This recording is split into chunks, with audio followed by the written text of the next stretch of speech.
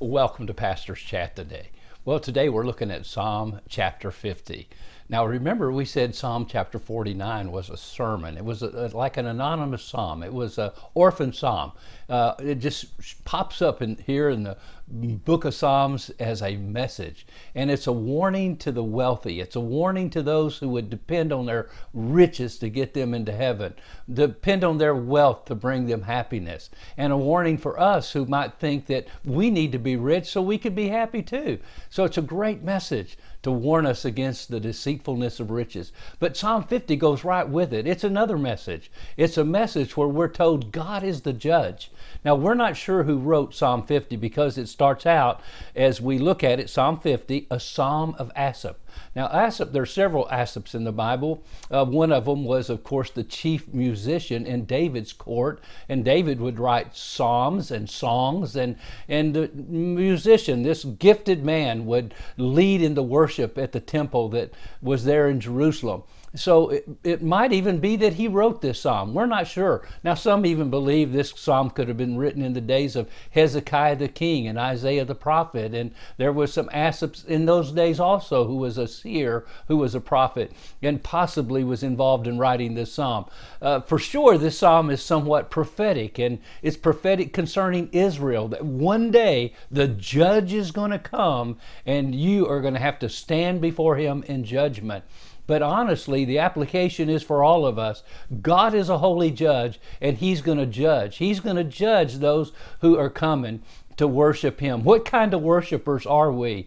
Matter of fact, every seventh year for the Israeli people, at the Feast of Tabernacles, the priests were obligated to read the law to the people and explain its meaning. And so every 7 years, the law would be read to the people of Israel by the priest. Every seventh year at the Feast of Tabernacles. And then maybe this psalm was written on that occasion to remind the people, keep the law. Keep God's word. Keep it before you, because the judge is coming. He's going to judge us. And he's going to judge the different worshipers. Because you see, there were worshipers in the Bible that were heartless worshipers. They came and it was all about the rituals and the ceremonies, but they had no real heart for worship. And then also you'll see in this psalm, there were the hypocritical worshipers, those who came and they acted like everything was right and everything was good, but in their hearts they were sinners and they were wicked and they were evil, and they came pretending to be holy and righteous and good. And there's a message for them in this psalm. And then, of course, there were the honest and the true worshipers of God. And that's the kind that God seeks and wants to worship him. So a great psalm. So let's read some of the verses here. And you see first the holy judge, and we'll talk more about him tomorrow. But Psalm chapter 50, the holy judge, the mighty one, God the Lord has spoken and called the earth from the rising of the sun to its going down. Out of Zion, the perfection of beauty, God will shine forth. Our God shall come and shall not keep silent. A fire shall devour before him, and it shall be very tempestuous around him. He shall call to the heavens from above and to the earth, that he may judge his people. Gather my saints together to me, those who have made a covenant with me by sacrifice.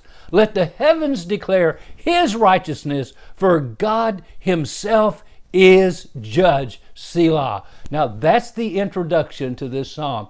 And then it tells us the three groups of people he's going to judge, because he's looking at our hearts. He's looking to see what kind of worship we really have. My friend, he is speaking to us today. He is the judge today. He's the righteous God, and we need to understand that. And he wants his people to worship him in spirit and in truth from our heart, and nothing less than that.